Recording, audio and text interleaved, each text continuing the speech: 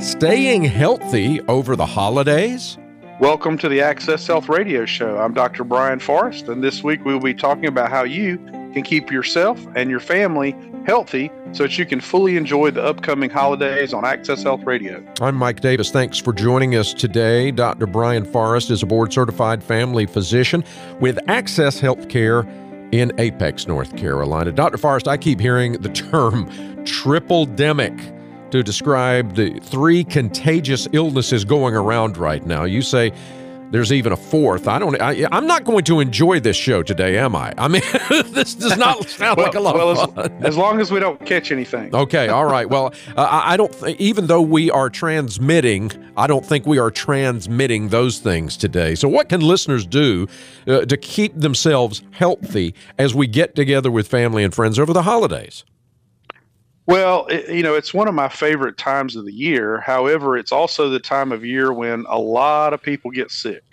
And if you do catch some type of infection or even worse, end up in the hospital over the holidays, it can really get in the way of sort of enjoying the season. So during this time of year, there are actually some unusual circumstances that make it easier for you to get sick. And we're going to discuss some of those today and some things you can do about it so you're healthy during your holiday season. Well, before we dive into that today, let's take a moment to acknowledge the companies that support our program.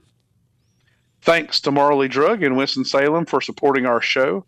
They mail order generic medications directly to your home with free shipping, often at costs that are much lower even than the big box pharmacies. You can check them out at marleydrug.com. That's MARLEYDRUG.com. We'd also like to thank We Care Pharmacy of Apex for sponsoring our tip of the week. You can check them out at WeCarePharmacyApex.com. Folks there are really friendly and big on customer service. So if you have a local prescription you need filled, you can also, again, give them a call over there. We also would like to thank Wake Family Eye Care, who sponsor the Access Health Radio Trivia. You can check them out at wakefamilyeyecare.com, and their number is 919-859-0777. So, Dr. Forrest, what are the main reasons that people might be more likely to get sick this time of year? It certainly seems to happen.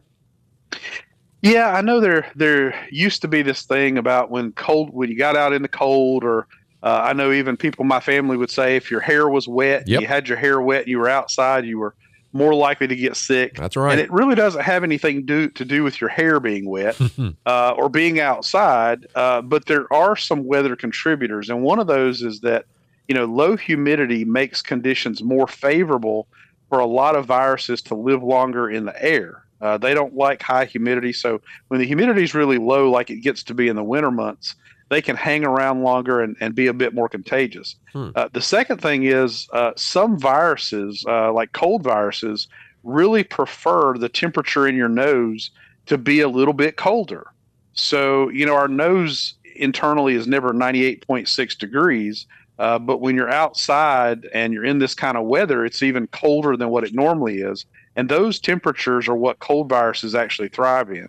So, and then of course, what's getting ready to happen really soon with all of us is that, people gathering together often is going to bring exposures from different areas. For example, there might be a cold virus going around in one town and the flu might be peaking in another town. You get those two people together at a family event and you're exposing both to both infections that are being spread in other areas. So by the time you get 10 people in a room, you might be exposing all 10 of those people to the 10 infections that are going around in all of their different neighborhoods. And although most adults have developed some immunity to many of the viruses, there are just hundreds and hundreds of types, even of colds. And as your exposure increases, your chance of getting one of those that you're not immune to really increases. So lastly, people change their habits around the holidays. So celebratory eating. People tend to eat higher fat, higher salt, and even higher sugar meals in larger quantities, more so than any other time of the year. There's even a condition known as holiday heart that happens predominantly between Thanksgiving and the first week of the new year each season. And it's essentially caused by people eating these really high loads of salt. So, that Christmas ham can actually send a lot of people into heart failure when they're prone to that. So, There are several things that make it more likely to get sick this time of the year. Yeah, I've heard that, Dr. Forrest, and and those family get-togethers that you mentioned with all the possibilities of colds. Talk about a super spreader event, man. That could really do it. Sure.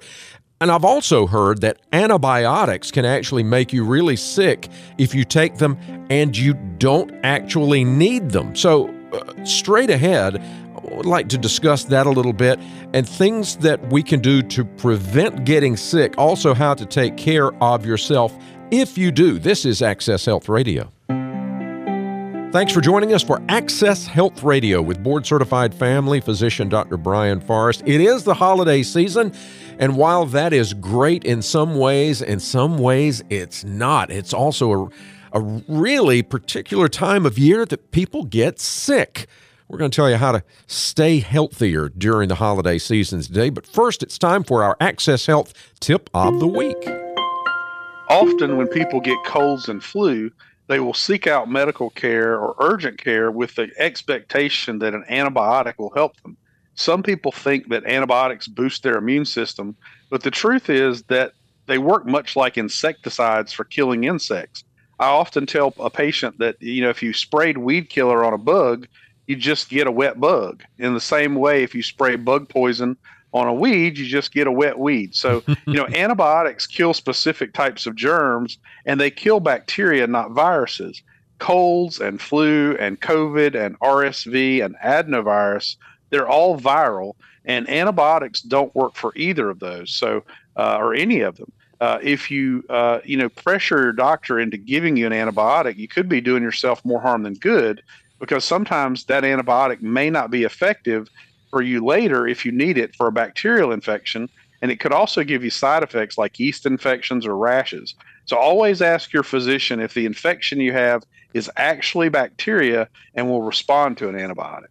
Yeah, that's a really good point, and we need to make that distinction. So I'm curious to know, what about those hand sterilizer gels? Now, do those work? Well, we've all, and given COVID, we've all seen sanitizing solutions pop up everywhere. It seems like there's a sanitizer squirt bottle on every corner. There's gel pump bottles everywhere you go. There's these sanitizing wipes. So they work differently. And then there's also antibacterial soap. So let's talk about those and what really works and what doesn't. So the research on the hand sanitizers show that they do help. However, they differ widely in their potency. So the ones that are alcohol-based are the most effective, but they only kill the germs if the hands are thoroughly covered with them and then allowed to dry. Secondly, we all know about washing our hands, and that works well if people spend at least 15 seconds and use warm, soapy water and rub all the surfaces. However, sometimes people just squirt on the soap, rinse it off quickly, and that really doesn't do much at all. The problem with antibacterial soap is twofold. First, most consumer available soap does not kill viruses at all, and it only works to cut down on the number of bacteria on your hands.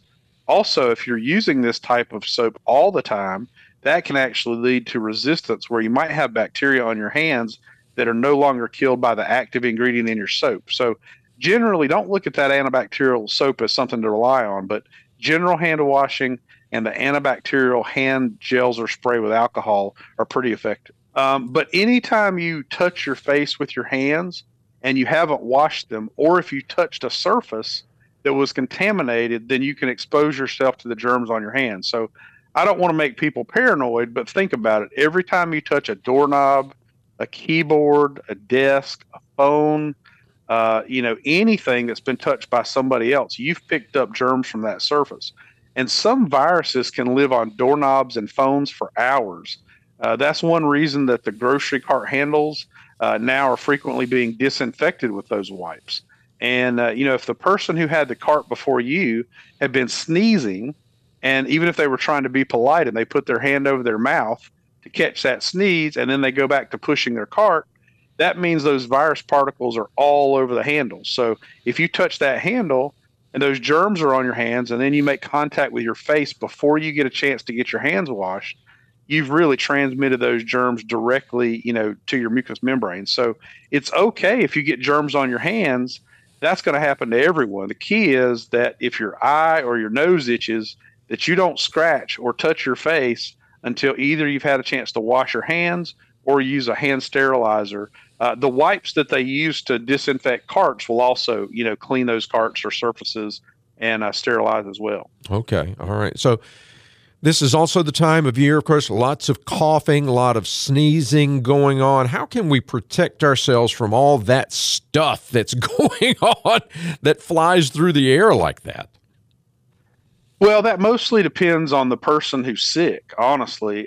We need the people who are sick and coughing and sneezing to be considerate and trying to avoid spreading their germs. The most effective method has been shown to cough or sneeze into your elbow. That actually prevents a sick person from having lots of germs on their hands, which is what they touch all the other surfaces with. If you think about it, most people don't go around opening doors with their elbows. So that's the best place to sneeze because we're not going to come in contact with that. And what's interesting is that sneezes can travel a long way. They can actually go over 6 feet and come out at around 100 miles per hour. And if someone is sneezing or coughing, then staying outside of that 6-foot radius will help. I have to admit it. If I'm in a room with someone that sneezes or coughs, I often turn my head away and even hold my breath for up to 10 seconds while I'm trying to sort of get out of range. Yeah, that sounds like good advice. Hey, folks, if the doctor's doing it, I think we should do that too. That sounds like good advice. So how do people know, and this has always been confusing to me, how do we know if we simply have an allergy or a cold or a sinus infection? What are some of the differentiating factors there so we know how to go about treating it, I guess? Yes, I think this is one of the most common problems is that people don't know which they have, and it's a common problem with allergies. People will get that diagnosed as something else. For example, I often have heard patients say that they've just gotten their twice per year annual sinus infection. Well, typically you don't get infections on a schedule. So people who have really bad allergies will give you many of the same symptoms as a sinus infection or a cold. And then a lot of times those patients get improper treatment, like they get put on antibiotics for their allergies or they get put on cold remedies when really what's causing it is allergies. So let me give people some doctor tips on being a doctor and diagnosing allergies. Mm-hmm. There's a couple things that can help you. First, they seem to be related to the spring or fall pollen cycles. Well, that obviously could be allergies. Also, if it's in one of those classic seasons and you've not been around anybody who's been sick, very likely it's allergies. And the other thing is colds almost never last over a week. So sometimes people will say, well, I get this sinus infection every fall and it lasts for 6 weeks. Well, generally you're not going to have a cold or a virus or any type of infection that's going to last 6 weeks. So if you feel like you've got a cold that just keeps hanging on, very likely it's actually allergies. Now, this is a nice key thing to think about. Okay. If you sneeze more than once at a time, it's probably allergies. So people that sneeze once and then they don't sneeze anymore, that could be a cold. But when you have these sneezing fits where maybe you sneeze 2 or 3 or 4 times, that's almost always allergies. Okay. And if you have a runny nose and it seems to be running like crazy, but it's very watery and clear, that also is almost certainly allergies. So, when you have symptoms on both sides of your face, like sometimes patients think they have a sinus infection. They'll say it's on both sides of my face. Well, when it's on both sides of your face, it's very likely to be allergies, especially if it lasts longer than 3 days. Now, something that might surprise you, Mike, is you can actually have some low-grade fever with allergies. So people associate infections with fevers, but sometimes allergy can even give you a low-grade fever. But if you get a higher fever, over, say, 101, that makes it much more likely that it is actually like an infection. Oh, okay. Good advice. Folks, there's a quiz coming up, so stick around. Straight ahead, we're going to be talking about how you can take care of yourself if you do get sick. And our Access Health Radio's Trivia of the Week coming up fast. Access Health Radio, board-certified family physician Dr. Brian Forrest telling us what to do if we get sick during the holidays and to keep from getting sick. I'm Mike Davis. Dr. Forrest, what can we do for a cold or a flu if we do end up catching something? What are some good tips? Well, first of all, stay at home. You don't want to expose other people and get your whole family or group of friends sick. So if there's some get-together for the holidays and you're coming down with something, do everybody a favor. You're not pooping the party out. You just need to say, hey, I don't want to get anybody else sick, so I'm going to stay behind. If you do actually end up going, then try to keep your distance from folks.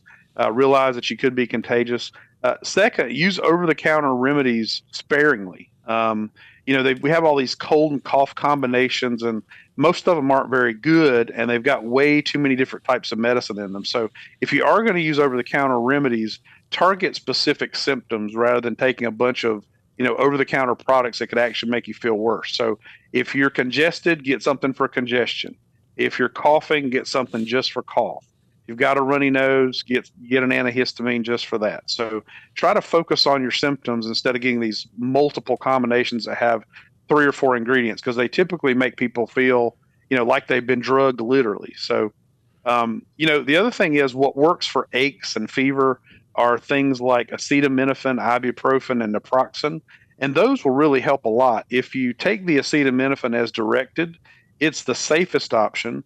But the NSAID drugs like ibuprofen and Aleve and naproxen, they're effective and last longer at keeping your temperature down. The only problem with them is they can cause some gastrointestinal irritation and can slightly increase your risk of kidney problems if you're taking them a long time.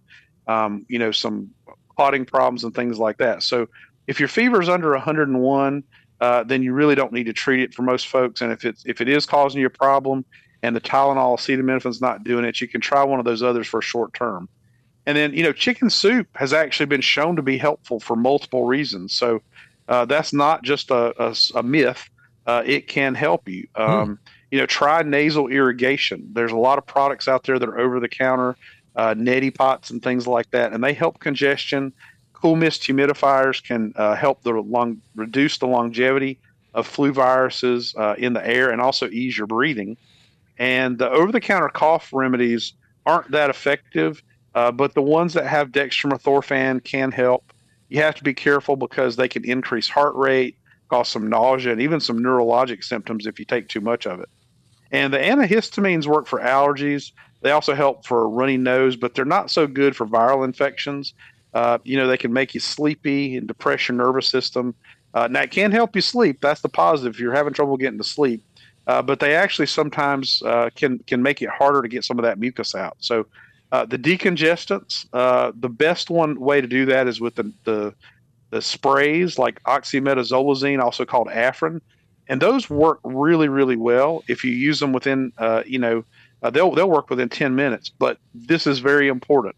With those topical nasal decongestants like oxymetazoline, Afrin, you never want to use them over 3 days.